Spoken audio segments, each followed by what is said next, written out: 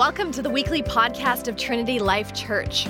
We are a local church that gathers in downtown Toronto on Sundays and all throughout our city during the week. Now, our mission is to help people discover their identity and destiny in Christ so we can influence our city, our country, and our world.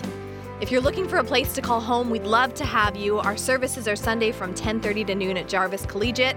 Enjoy this week's podcast. Trailer. I love that little bumper that we have before the series talks about us rooting ourselves and in order to grow into a tree. This is a picture of the kingdom of heaven. It's a picture of you as a disciple and a disciple maker. And it's just a picture of community for us to join together into this forest that's called the kingdom. And that's what we've been going through in our Rise series. We've been going through our DNA, Kingdom, Disciple, Society, Church. And guys, kingdom is so key for this. Kingdom informs how we are a disciple, how we hear and obey. Kingdom informs how we engage society. Kingdom informs the church. And all these D, S, and C, they fall under the numerator of the kingdom. And so it's very important for us to grasp the kingdom. But nowadays, I feel like a lot of people are getting the kingdom, but in our culture, in our society, the danger is that people want a kingdom, and they're okay with living in the kingdom without a king. And King Jesus binds all this together. We cannot live in the kingdom without a King Jesus. And we're going to talk about who God is today. We're going to finish our series on generosity today. And our hope for you in closing out this series with this characteristic of who God is that you see the Father in his generous nature, and that informs how you walk with Jesus, how you follow the King, and that it informs how you live your life. Because if you can understand generosity, then you'll understand so much about being a kingdom disciple who engages society, and will really understand how we're to be a church that influences our city and the world. So we're out of Luke 15 today, and in Luke 15, there's three parables or three stories that Jesus gives, three illustrations he gives to talk about a singular point. And then today, we're going to talk around that point, but we're going to really highlight the Father's generosity. And so in the first parable, Jesus talks about here in Luke 15, the lost sheep. In the second one, he talks about the lost coin. And in the third one, it's often called the parable of the lost son or the prodigal son. But that's a title that we've inserted into there. The scriptures don't actually give it a title. And it's important for you to recognize that this isn't just about a lost son. It's actually about, as Jesus says in verse 11, two lost sons. He says, Jesus telling the story in verse 11, he says, and he said, there was a man who had two sons. So we're going to trace both sons this morning. The younger one in verse 12 said to his father, Father, give me my share, give me the share of the property that is coming to me. Give me what's mine. So he goes to his father, and you have an indication right here that he does not understand the father's generosity. He doesn't understand it. He doesn't grasp it quite yet. And he says, Father, give me my share of the property, which I say in that culture, but even in our culture, it's like me going to my dad and saying, Dad, give me what you said you're going to give me my will right now. While you're still alive, give it to me. I don't want to wait till you die to get it. I want it right now. That's essentially what the younger son is saying to the father. I can't wait till you die, so give me what's mine. And so it's very brash. You see here that there's something a little off in his perspective, something a little off in his attitude. And he doesn't understand, right? He doesn't yet know. But the father doesn't argue. It says, and he divided his property between them, between the younger son and the older son. So he gives the younger son what what is due him. Now, here's the thing about generosity, guys. Generosity goes above and beyond, right? Jesus says earlier, he says, if someone asks you for your cloak, give them your tunic as well, right? If someone asks you for your jacket, also give them your shirt. If someone says, go this mile with me, go the extra mile with them. Go another mile with them. That's generosity. That is one of the defining characteristics of who we are as followers of Jesus. Our generosity shows the world something about the Father's character. And it's going the extra mile. It's not just doing what is expected. And here, the younger son asks for what is expected, just his share. He doesn't understand generosity. He says, that portion is for me. That third of the pie is what he's asking for here, according to Deuteronomy. That third of the pie is mine. He doesn't understand generosity. He just wants this portion of it, right? Remember that as we go forward. So the father does it. He's like, take it. Like, he has no problems with giving it to his son. Take it. Verse 13, not many days later, right? A short time later, the younger son gathers all he had, and he took a journey into a far country, and there he squandered his property in reckless living.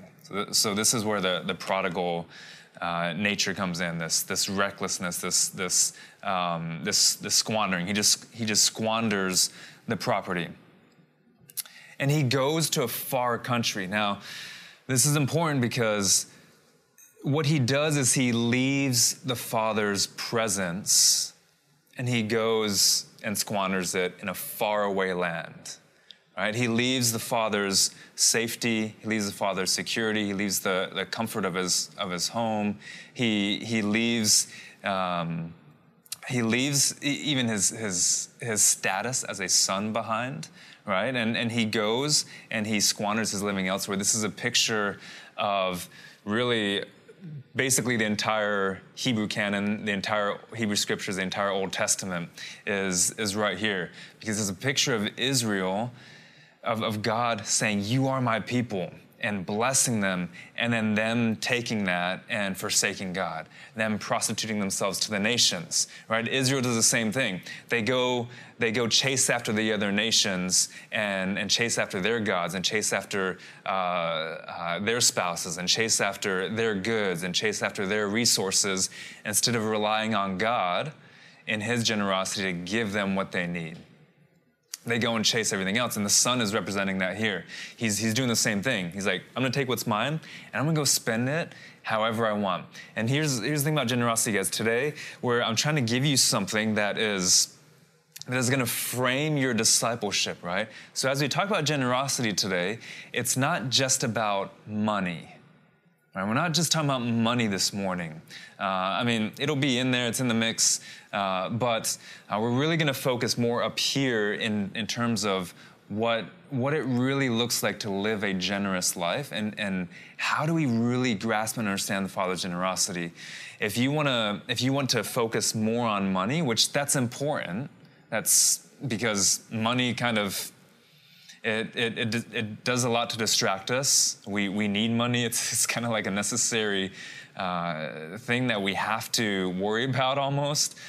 We get anxious about it. We worry about even though the Bible says don't do this. It's just it's in our sinful nature, right?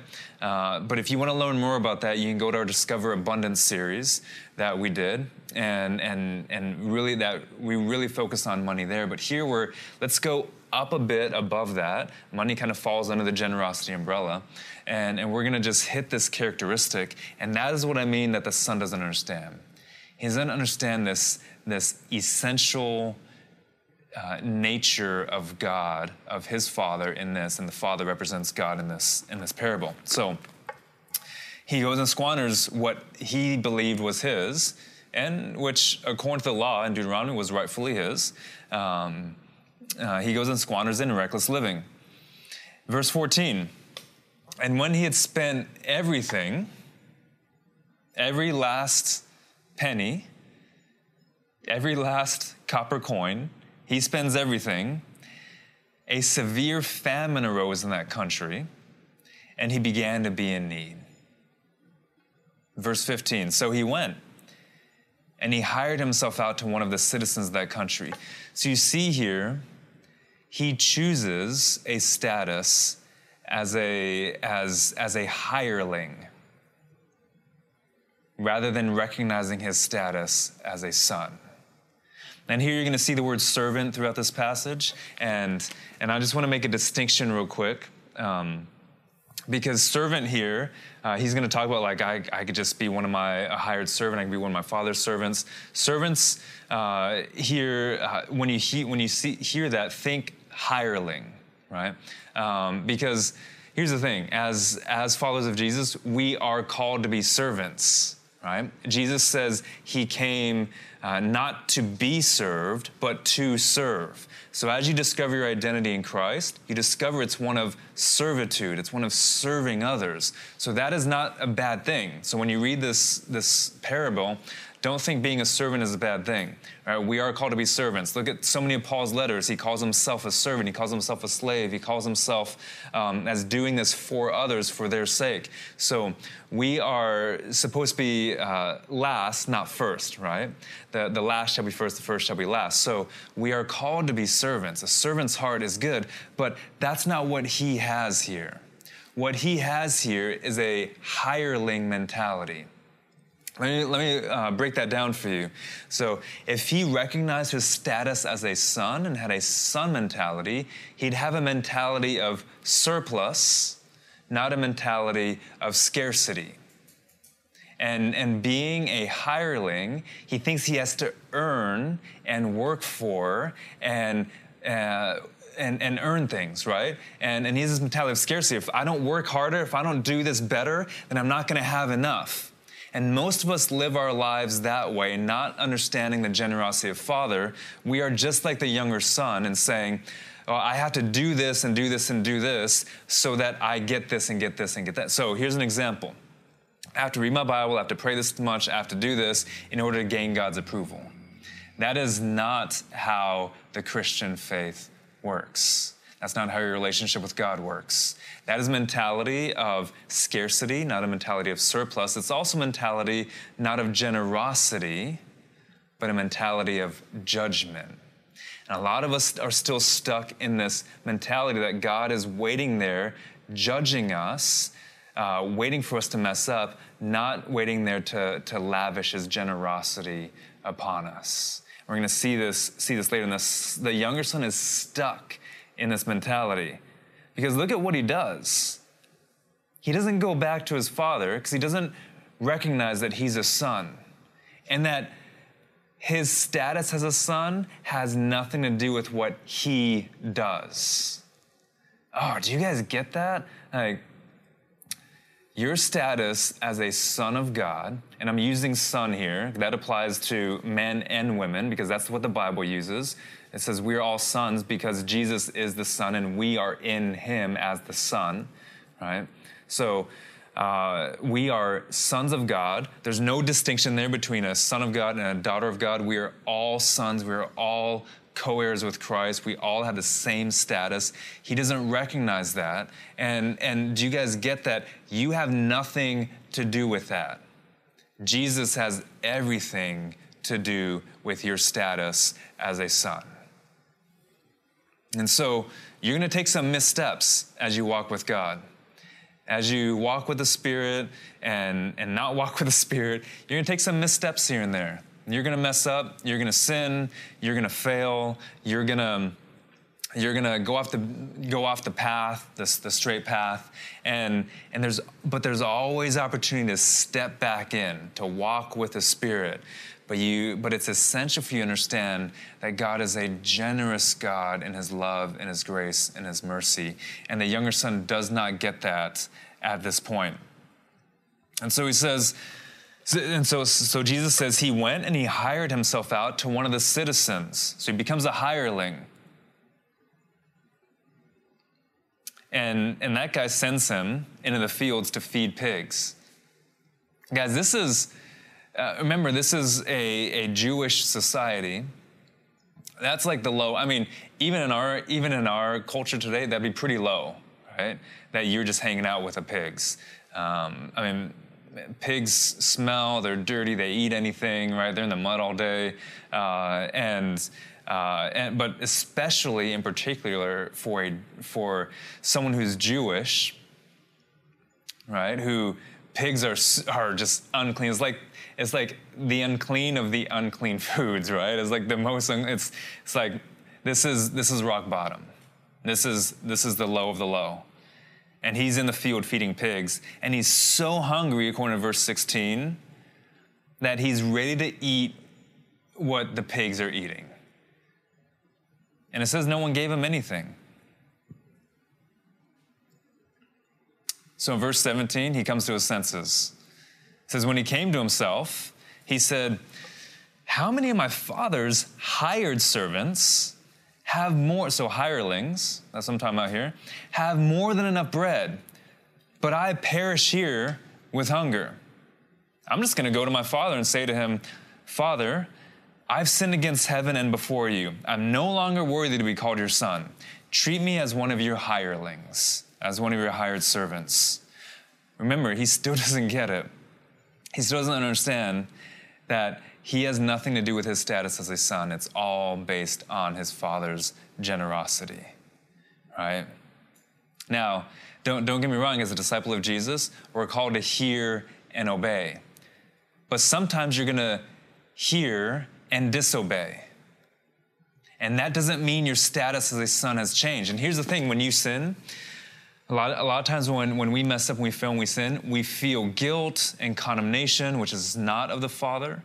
It says, those who are in Christ Jesus do not experience that, but we feel guilt, condemnation, shame, and then we feel like we have to make it up. So we have to feel bad about what we did, really bad, for a longer period of time in order to make it up. And all we're doing is perpetuating the vicious cycle of sin, ruining our lives. And God is saying, come back to me, just come back to me, just return to me, just return to me.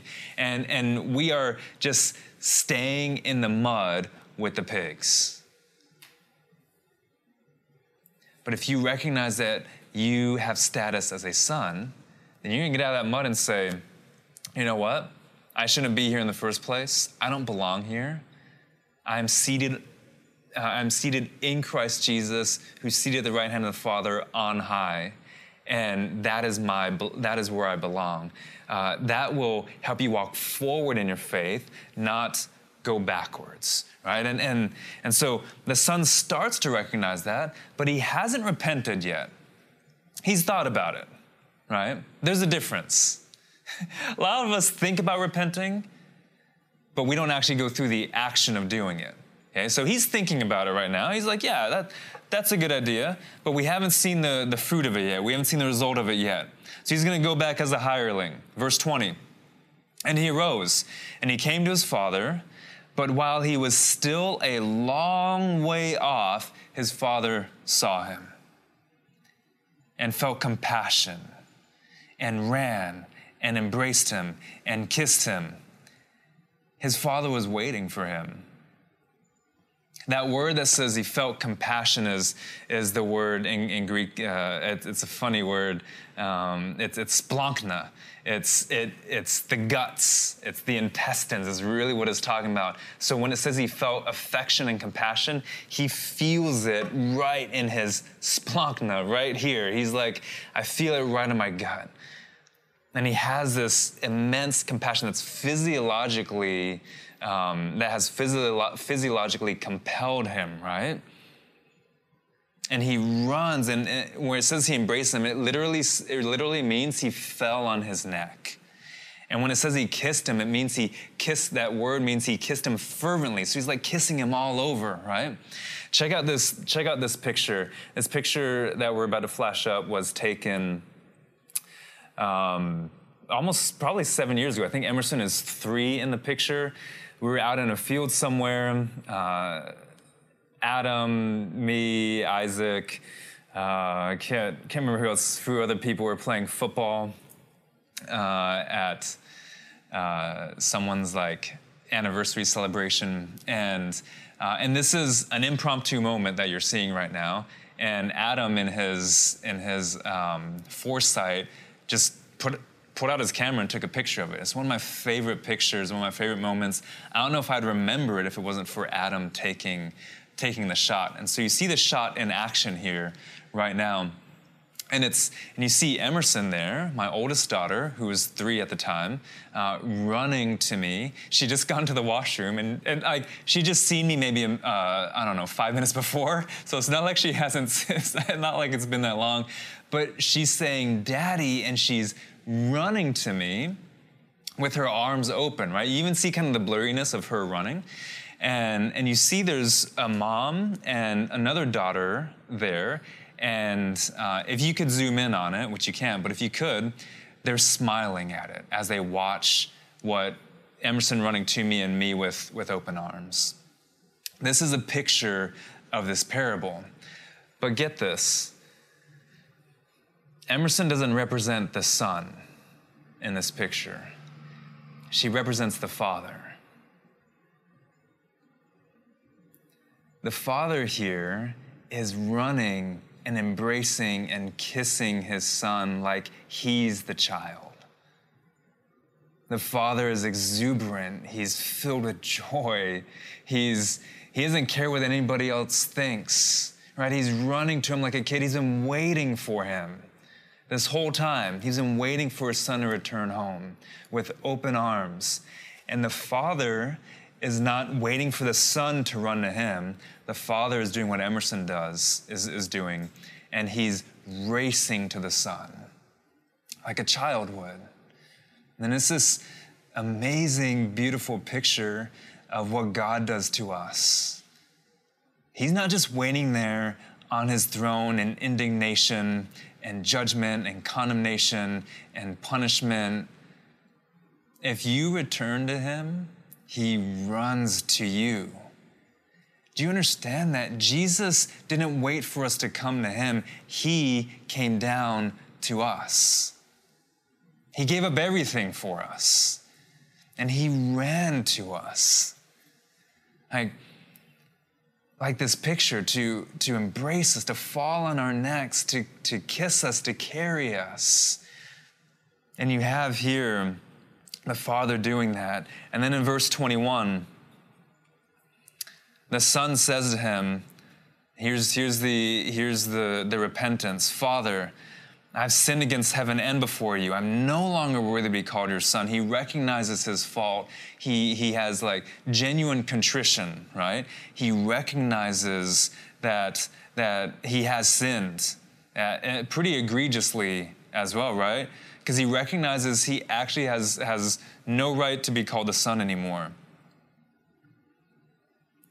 He says, "I'm no longer worthy." And you see there his repentance is not due to the Father's consternation, condemnation, or judgment or anything like that. His repentance is compelled by the Father's abounding grace, undying love, his Father's generosity, which we're about to see. And the Father says in verse 22 to his servants, "Bring quickly the best robe, put it on him, my son. Put a ring on his hand and shoes on his feet." Guys, these aren't just sonship things. These are signs and symbols of authority and power, right? The Father here is saying, you are a co-heir. Yeah, you're a son, but you're a co-heir. Get rid of that hireling mentality. Have a mentality of surplus, of generosity. You're a co-heir. And he gives them the symbols of power and authority. And he says, "And bring the fattened calf and kill it. Let's party. The banquet is about to start. And let us eat and celebrate." Verse 24, "For this my son was dead and is alive again. He was lost and is found," and they, him and his son and the servants and everybody, they began to celebrate with a feast. Guys, so much about generosity in the scripture surrounds food and banquets because, thinking about food, we need food to survive. But when they talk about a banquet, it's like there's a generosity there, right? It's not just a meal. It's like, it's a buffet. And I know sometimes we think, we probably get bad connotations of buffets, but don't think Golden Corral, okay? Banquet, think the choicest of meats. I love how Adam always says this, the choicest of meats, the choicest of wines, right? If you're a vegetarian, the choicest of vegetables.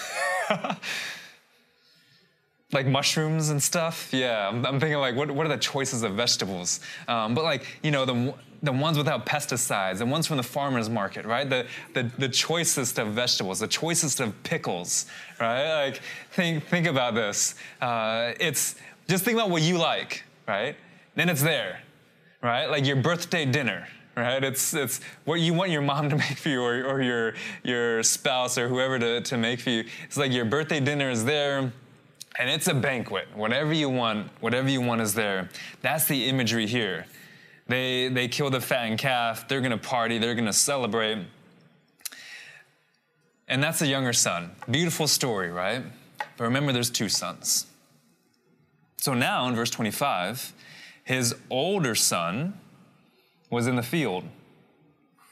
And as he came near and drew near to the house, he heard music and dancing. Oh man, that's awesome, right? Music and dancing, let's party. So he calls one of the servants and asks, well, what's going on? What do these things mean? In verse 27, the servant says to him, well, your brother's come, and your father, he's killed the fattened calf. Like, we get a party because he's received him back safe and sound. How amazing is that, older brother?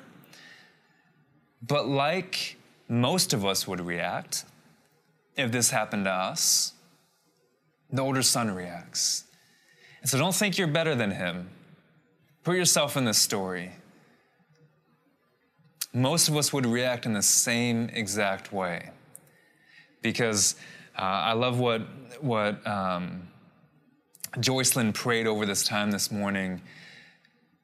She said that when it comes to generosity, a lot of times we compare God's or someone's generosity to us with somebody else's.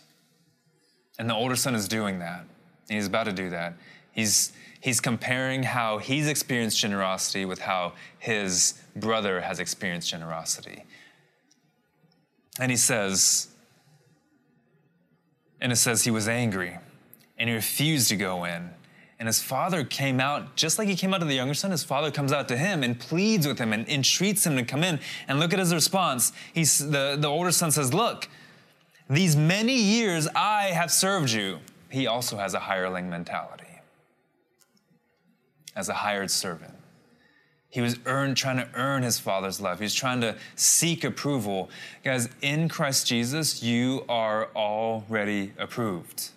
Already. You don't have to do anything. You're already approved. Now work out of that overflow. Work out of that approval, right?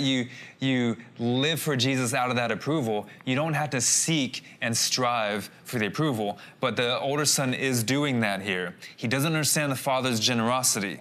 The younger son has grasped it now, right? He's got the ring, he's got the robe, he's got shoes on his feet, like new shoes. He's having a party with everybody. Like, he's really grasping the father's generosity here because he doesn't deserve it and the father is lavishing it upon him. And the older son says, I've served you all these years. And of course he hyperbolizes this and he exaggerates this grossly. He says, I've never disobeyed you.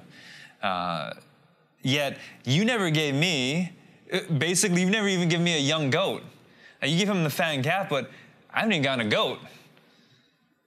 Then I might celebrate with my own friends.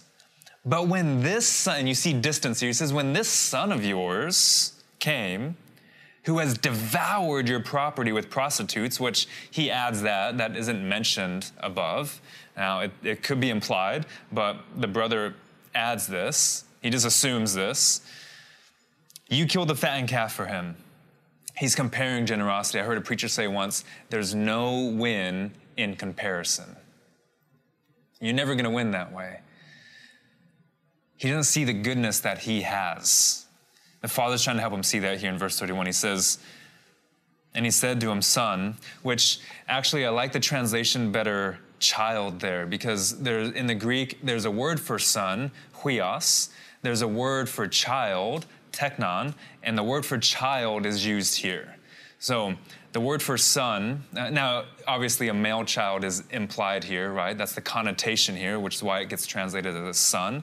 But child here, I like that translation because it has certain implications and connotations. He says, child, you're always with me. And so there's a term of endearment there. He's not just like, son, you're wrong. He's like, child, come here, right? Let me show you something about who I am. There's a love there. There's an abounding grace there. There's an endearment there. But there's also an indication of the son's maturity there. Well, you can say son, and that can mean a son like me, who's older. It can mean a son like Ethan, who's younger. Right? You have so many different age ranges there. I mean, my dad's a son, and he's way older than me. And so you have there so many different ranges. But when you say child, that indicates something else here, and it speaks to the older son's maturity level here, his spiritual maturity. Right? He's not even understanding the basic things of who the Father is. And he said it. He's been with him all these years, and he still doesn't get it. Right? Guys, as you walk forward in your faith as a disciple of Jesus who makes disciples, understanding the generosity of the Father is key to how you live your life as a follower of Jesus. If you understand that, you'll know that his grace is sufficient for you. It's always there. And you see here that both sons, they don't get that. They're not satisfied in that. C.S. Lewis in The Weight of Glory, he says, we are half-hearted creatures. We're distracted. We chase after drink, sex, ambition. When what we have offered to us is infinite joy. That's the generosity of the Father, guys. You have infinite joy that you have access to. And you're choosing these things of the world that satisfy for seconds and minutes. C.S. Lewis goes on to say that we are ignorant children, right? Child here. We're ignorant children who are satisfied with playing with mud pies in the slums because we cannot even imagine what is offered to us and what is meant by this offer at a holiday at sea. He says, this beautiful thing is offered to you. And he says, we are so easily satisfied. We're too easily satisfied, guys, by the things of this world. What's offered to us is this holiday at sea, is the Father's generosity, and neither son understands that. And so you may not be the younger son this morning, but you may be identified with the older son or vice versa. And the Father says this in verse 31. He says, child, you're always with me, and all that is mine is yours. It was fitting to celebrate. That's not, in the Greek, it's actually really strong. It's not just, it's fitting to celebrate, which that's how we could read it in English. It was necessary to celebrate. We could not celebrate. We had to. We were compelled to. We had to celebrate, and we had to be glad. We had no other choice, right? Because your brother was dead, and now he's alive. And you see the Father correct the son there, right? Because he says, this your son. The Father says, no, this your brother was dead, and now he's alive. He was lost, and now he's found. Right? He's shifting his mentality, his family mentality here. This is your brother. And don't forget that. Like, why aren't you concerned about him? Don't be like Jonah, who's going to weep under the vine when all Nineveh comes to faith. He's your brother, and he was dead, and now he's alive. He was lost, and now he's found. How can you not celebrate? What is in your heart that you can't celebrate that?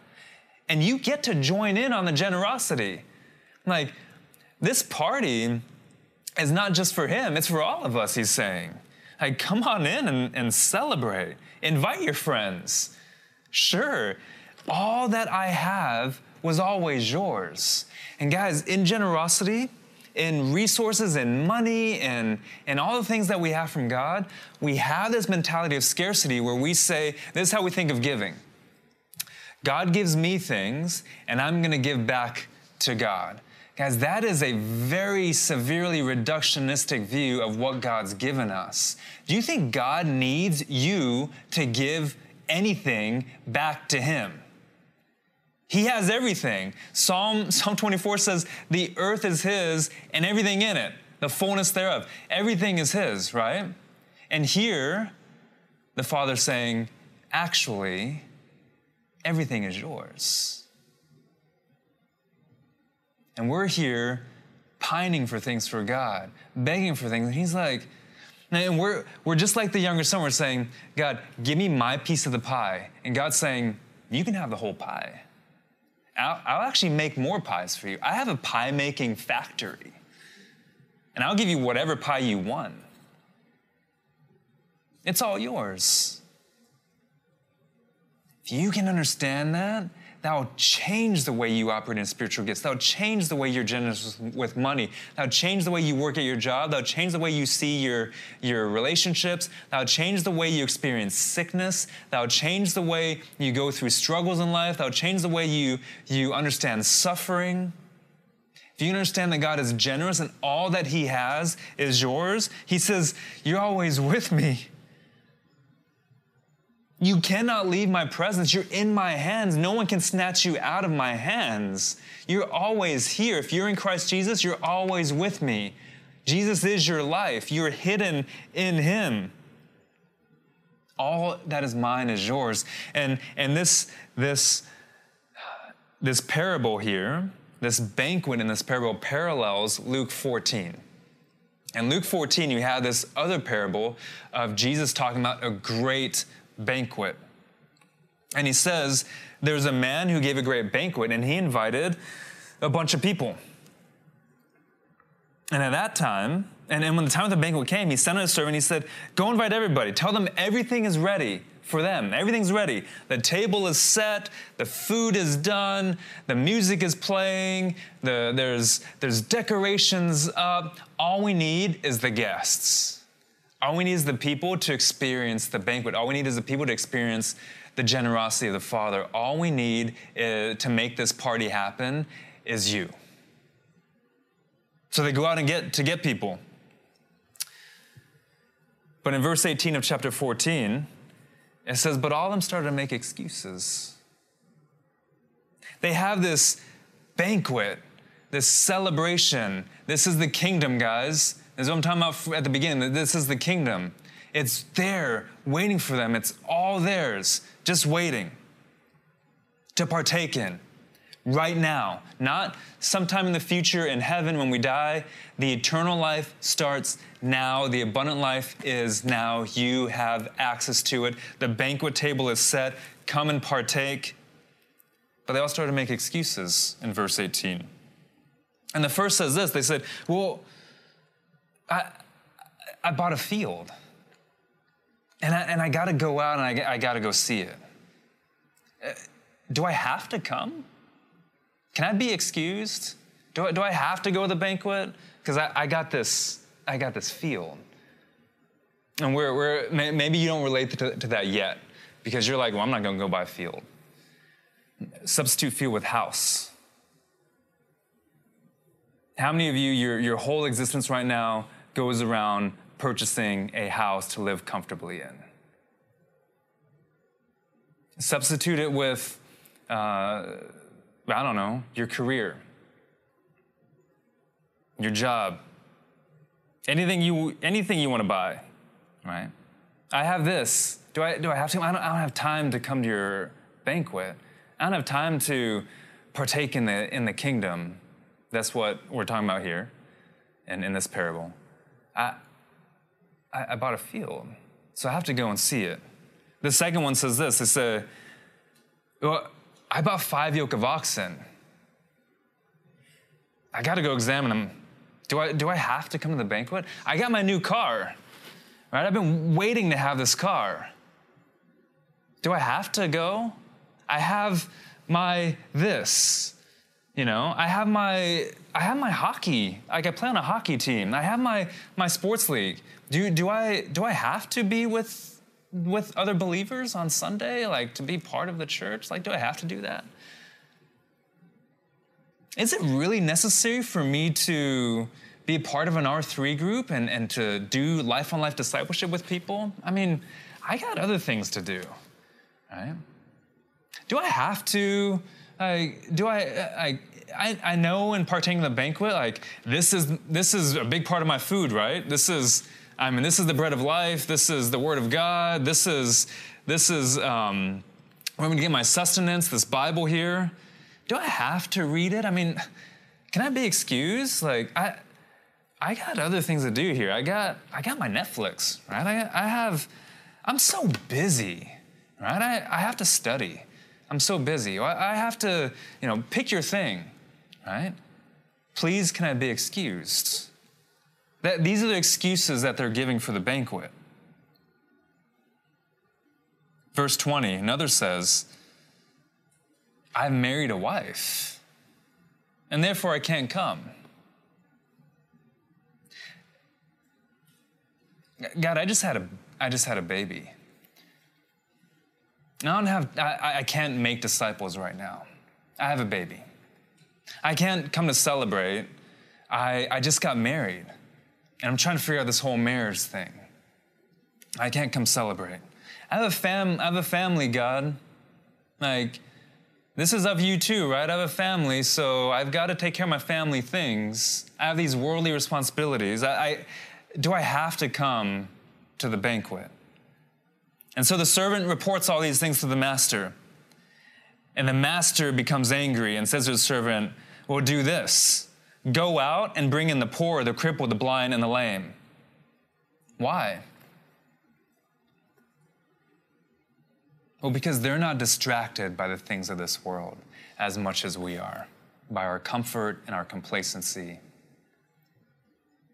and our material things. And guys, hear me. I'm not saying your job is not valuable. I'm not saying your family is not valuable. But when that becomes the priority over the kingdom, over making disciples, well, you have your priorities wrong. You have your priorities off. And you're always going to be struggling. You will never understand the Father's generosity. You will always have a mentality of scarcity. You will always think of yourself as a hireling, not having status as a son. And he says, bring them in. And they come. They come. And he says, there's still room, master. And the master says, go out to the highways and hedges and compel people to come that my house may be filled. For I tell you that none of those men who were invited shall taste my banquet. Guys, I don't know about you, but I want to accept the invitation of the Father to partake in the banquet. I don't want to be on the other side who says, well, you had your chance. You had your shot, and you chose the things of this world, and you made excuses for following Jesus. And I'm talking about discipleship because Jesus goes into it right afterwards. He says, well, if anyone comes to me and does not hate his own father and mother and wife and children, brothers and sisters, yes, even his own life, he cannot be my disciple. Whoever does not bear his own cross and come after me cannot be my disciple. Guys, I get following Jesus is hard. I get that there's a lot of people who pull on you. I get that it's draining sometimes. But if you have the mentality that you have everything in the Father, if you have the mentality that you have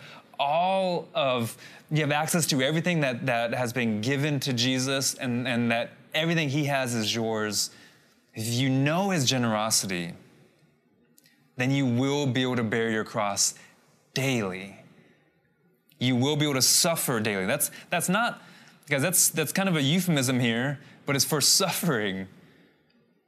Like, we are called to this life that Jesus showed us. Now, it's also abundant, right? But it's this life where we're not distracted by the things of the world, but we are following Jesus full on. We're running after him. We're laying aside every hindrance that is seeking to stop us, as Hebrews says, and we're running towards him.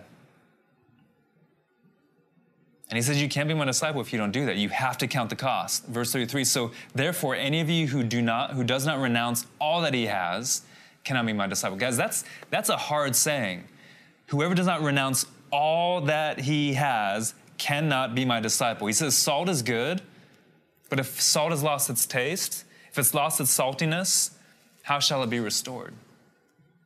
That phrase in the Greek there is basically, if salt has chosen foolishness, this should make you think of the Proverbs, right? Your choice there is wisdom or folly. The beginning of wisdom is the fear of the Lord, or you choose folly.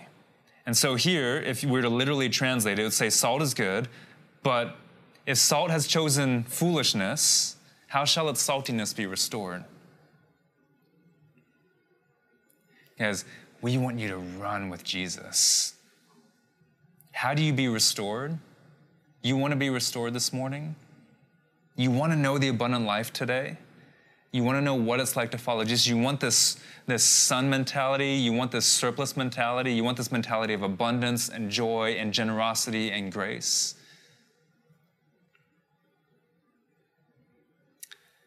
Then you make disciples. You have to recognize that everything that Jesus has, you have access to. And Matthew 28 says, go, says all authority in heaven and on earth has been given to Jesus, and our lives are hidden in Jesus. And then he says, go and make disciples. Not go and make a living, not go and make a family, not go and make a career, not go and make yourself comfortable, not go and make anything else, but go and make disciples. Go and make disciples. That's when salt is good. That's when you're salt and light. That's how salt gets restored.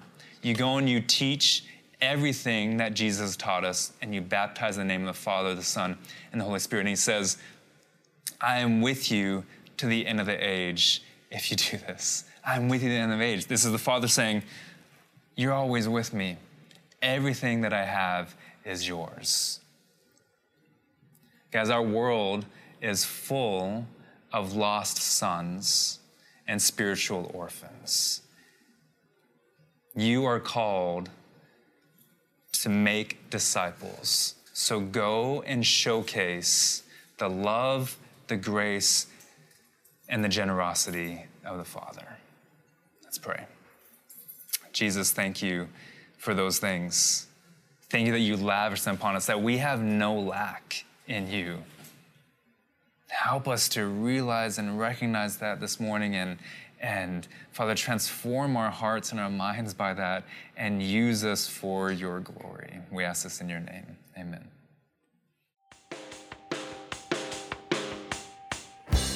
If you want to know more about the TLC community, check out trinitylife.ca, or you can find us on Facebook. Of course, we'd way rather meet you in person, so we hope to see you at a service soon.